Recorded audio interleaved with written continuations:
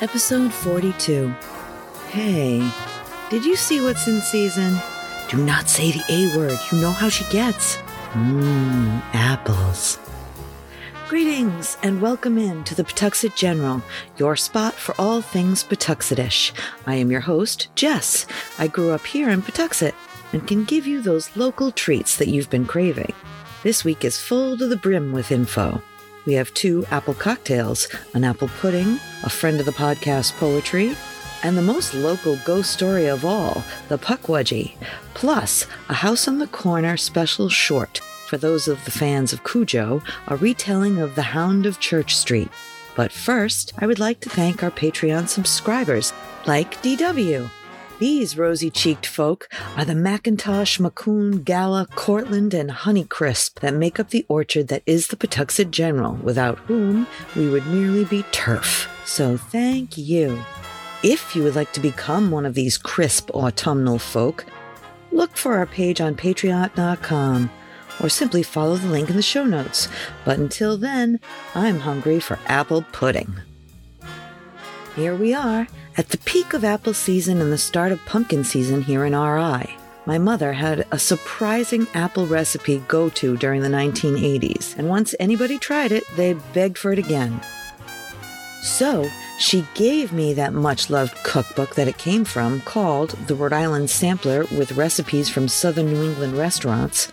Its copyright is 1988, and she gave it to me for my birthday 10 years later. The page with this recipe is stained with splatters of years of use and many handprints from tiny helpers. Baking this in the oven makes the entire house come alive with fall excitement. So, I bring to you apple pudding. For this recipe, you will need a glass or ceramic casserole dish, 4 apples peeled and cubed, 2 eggs, 4 tablespoons melted butter, 1 cup flour, 1/2 teaspoon salt, 1 teaspoon cinnamon, a 1/2 teaspoon cloves, 1 teaspoon nutmeg, a 1/2 tablespoon baking soda, and 1 cup of sugar. Preheat your oven to 350 degrees Fahrenheit. Sift all the dry ingredients together in a large bowl. Then add the peeled, cubed, and cored apples and eggs and melted butter, then mix. At this point, you could add raisins if you wanted to, but that is optional. In all fairness, I make mine like my mom's without raisins. Pour the batter into the casserole dish and bake for 45 minutes. Serve warm with whipped cream or ice cream for best result. This dish is quick to assemble and great as a holiday breakfast treat. The way discussed today is served by the scoop or spoonful. However, you can do individual tiny versions for parties or brunches, a perfect seasonal comfort food that you didn't know you wanted yet. Sometimes simple is best. Enjoy. That makes me thirsty. How about an apple martini? This week, we have 2 drinks for 1 special ingredient, apples. Both of them call for cinnamon syrup. I suggest we start there. For this quick step, you will need 1 cup brown sugar, 1 cup water, and crunched up cinnamon sticks, 1 small pot and a strainer. Put all 3 ingredients in a pot and bring to a gentle simmer until the sugar disappears. Remove from the heat, strain, and let sit to cool. Refrigerate the leftovers, if there are any, and continue with the apple juices used in both these drinks. If you have a juicer, by all means, juice some of our local apple cornucopia, and I'm sure it will be amazing. However, if you don't have a juicer, or perhaps you don't have access to right off the tree seasonal apples, well then, I say that you could substitute an unpasteurized cider from a local farm. You could always punch it up a bit with a few drops of lemon juice or cinnamon sugar on the rim. Let's not get too hung up. We're making cocktails here. It's supposed to be fun. For this first drink, the apple martini, you will need 1 ounce fresh juiced apple juice. Your favorite flavor, tartar, works better. 1/2 ounce of honey, 1/2 ounce of cinnamon syrup, 1/2 ounce of lemon juice, and 2 ounces vodka of your choice. Now, if you dig flavored vodka, an apple or cinnamon would do well here. You'll also need a chilled martini glass, apple cubes for garnish, and a shaker with ice. Throw all those things into your shaker except the cubes. Put those into the chilled glass. Then strain over the apples and serve. Lovely. But if you think that's good, you will have to try this one I came across while doing research for this show that blew my mind. Search for it yourself on YouTube as the Apple Rumble. For this drink, you will need an old-fashioned glass, short and wide, 2 ounces of your favorite rum. Spicy does well here. Half an ounce of cinnamon syrup, half an ounce of lemon juice, and 2 ounces of apple juice, and 1 scoop of ice cream of your choice. Vanilla is suggested, but how about apple pie or cinnamon chip? How about blueberry oat milk crumble? I love that stuff. 1 cinnamon stick for garnish, perhaps a straw spoon, and a shaker with ice. Add the rum, cinnamon syrup, lemon juice, and apple juice to the shaker. Get it nice and cold, and then strain it into the glass. Add a scoop of ice cream and the garnishes, and I think you are going to need that straw spoon. And enjoy. This is from a close personal friend of the General and gifted poet with spicy delight in cinnamon, published February 4th, 2022, Healing Insights with Jen. The fragrant cinnamon sprinkled on my oatmeal fills my nostrils, signaling the start of my day. I break the fast and gratefully accept the flavors of blueberry, apple, and walnuts. It is but a few minutes of quiet nourishment, and I try not to get lost in thought of have-tos and time constraints. Each morning is like this, a brief moment to savor before the mad rush of getting the kids ready for school and my morning commute to work. All is still. Just in this moment, floating fragrant cinnamon oatmeal fulfills and fuels me, for I know not what today brings. But for now, just in this moment, I am nurtured and whole. Thank you, Miss Jen. And now, the Pukwudgie, a Rhode Island folk monster. I often walk through Fayfield Trail and think that I spot shadows or lights out of the corner of my eye. It always reminds me of the legends that I heard as a child of the Pukwudgie and its companions, the Tepehuancas, otherwise known as will-o'-the-wisps. The Pukwudgie is a tiny humanoid creature standing approximately 2.5 feet tall, with grayish-blue skin, bodies covered in thick hair, and wearing moss, leaves, sticks, and other natural camouflage as clothing. They are agile and swift, and known to carry small knives and bows and arrows. They can become invisible at will, summon fire out of nowhere, change shape into bird or animal, shoot light from their body, and fire poisoned arrows at you, which, if they hit and kill you, will make you into a will-o'-the-wisp servant of the Pukwudgie. These tiny pests are not to be trifled with. Will-o'-the-wisps are used by the Pukwudgie as lures for travelers who, hypnotized by the light of the spirit, are lured into bogs, off cliffs, and into other dangers that may net the Pukwudgie a new will-o'-the-wisp out of the fallen traveler. They are known to play innocent and malicious tricks on humans, and in some cases help humans who they encounter. The Pukwudgie are connected to the Wampanoag creation giant Mousop. The story goes like this. Mousop was a much-beloved spirit of the Wampanoag people. The Pukwudgie saw this and were jealous. They, too, wanted to be beloved by the Wampanoag people, so they set out to help them by playing beneficial tricks on them. But the tricks always backfired, infuriating the Wampanoags instead of making them love the Pukwudgies. As this continued, the Pukwudgie tricks became more malicious and more dangerous. So, eventually, the tribe was forced to seek out Mousop's wife, Granny Squannet, and they begged her to ask Mousop for help. So Mousop ran all over, scooping up all the Pukwudgies and scattering them across the land, exiling them to Delaware. This exile, however, did not last very long. The Pukwudgies came back home, and they were furious at the Wampanoags for their scattering and exile. They started stealing children and burning homes.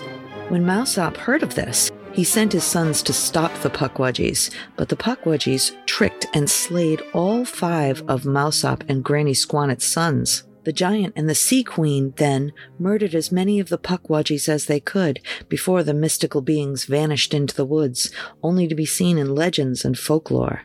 They were not completely wiped out by Mousehop, apparently, for to this day, people in Rhode Island and Massachusetts report spotting the strange lights of the will-o'-the-wisps and encountering short creatures with dog-like noses and human features, which sometimes will follow them home and peer into their bedroom windows. So, if you're out in Fay Field some dark October night and a strange light beckons you to inspect it further, or a strange squat creature pops up out of the shrubs, say the Lord's Prayer, sprinkle some salt, I'll pull out your iron, and hope it decides to be friendly.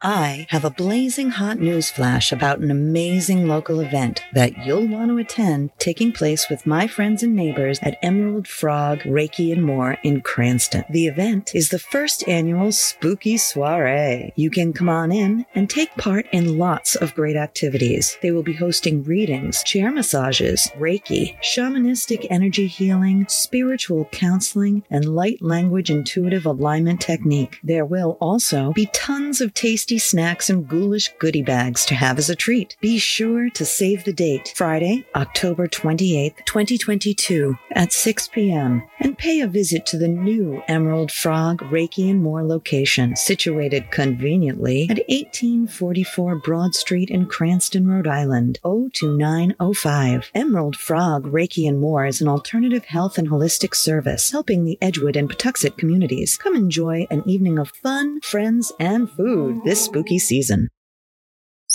I want to tell you about my friend Mike and his electromagnetic pinball museum and restoration arcade. It's an all-inclusive place to relax and share anything related to modern pinball, EM pinball, and arcade games. A group of pinball and arcade fans with an addiction to games of all kinds and Lego too. $10 gets you free play on pinball and arcade games all day. You can find them at 881 Main Street, Pawtucket, Rhode Island, or online at www.electromagneticpinballmuseum.com.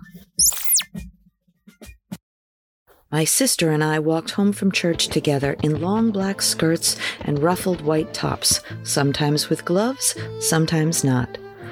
Sometimes we were in a hurry to get pancakes, as told in episode 13. But this was dangerous if you ran, because the skirts were very straight, so your steps were short and it was easy to trip. Sometimes, if nobody was around and we were cold or hungry, we would pick up our skirts and run. This was also risky, because your hands were so full it made you slower. This was something I never worried about until one day. It was bright and shiny. The sun was cheery, with adorable cotton ball clouds slowly blowing by. My sister and I were in the children's choir and had performed with everyone else that morning. That meant black and whites for church and being very careful at coffee hour not to spill on our tops. Hawaiian punch on your white shirt would never be popular with the folks, and we were always vying for ice cream, the exception to the no sugar rule. So we went carefully through church and Sunday school and coffee hour. But by the time we left there, we were in high spirits.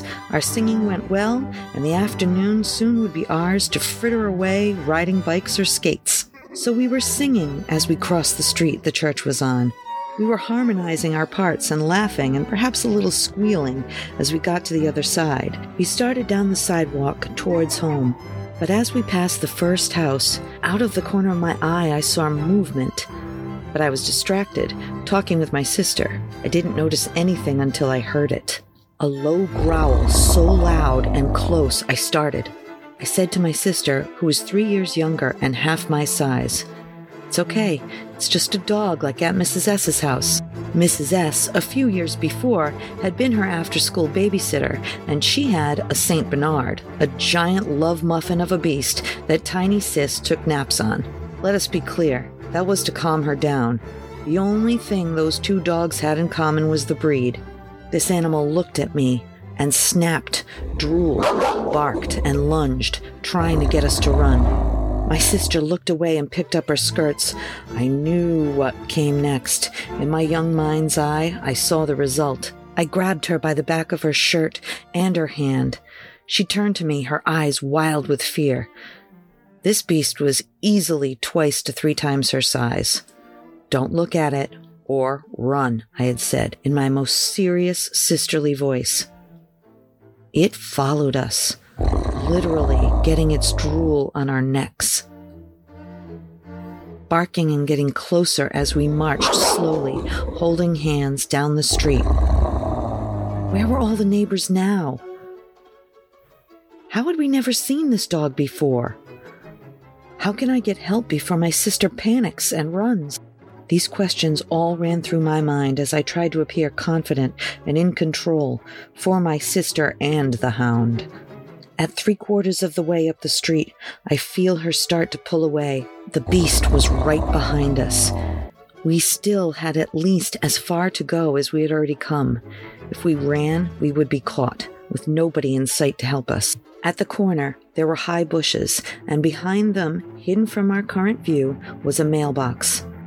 So I said to her, "Once we reach the mailbox, pick up your skirts and run the rest of the way home and get Mom and Dad.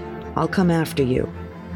At the time, I was thinking of books that I had read about of what to do with sharks. So I figured if the dog lunged to bite me, I would sacrifice my arm for my sister to get to safety and protect myself as well. So when we reached the corner, I let go of her hand, and she ran towards home and hopefully safety. I turned, determined to fight for my life, her life. I turned back around the corner. The dog was halfway back towards the first house. I stood there, stunned, then turned to hide around the hedge. Peeking back, I saw it halfway staring at me. That was enough, and I ran as if the demons of hell themselves pursued me, back to the apparent safety of the house on the corner. We never saw that dog again.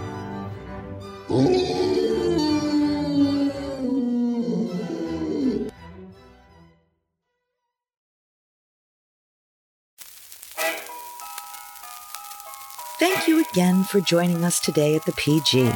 If you have ghost stories, questions, or comments, you can contact us. Our email is jess@pawtuxetgeneral.com. We are doing a spooky spectacular this month with all sorts of local scary stories and readings. So please, reach out with your faves. But until then, I'll meet you right back here next time at the Pawtuxet General.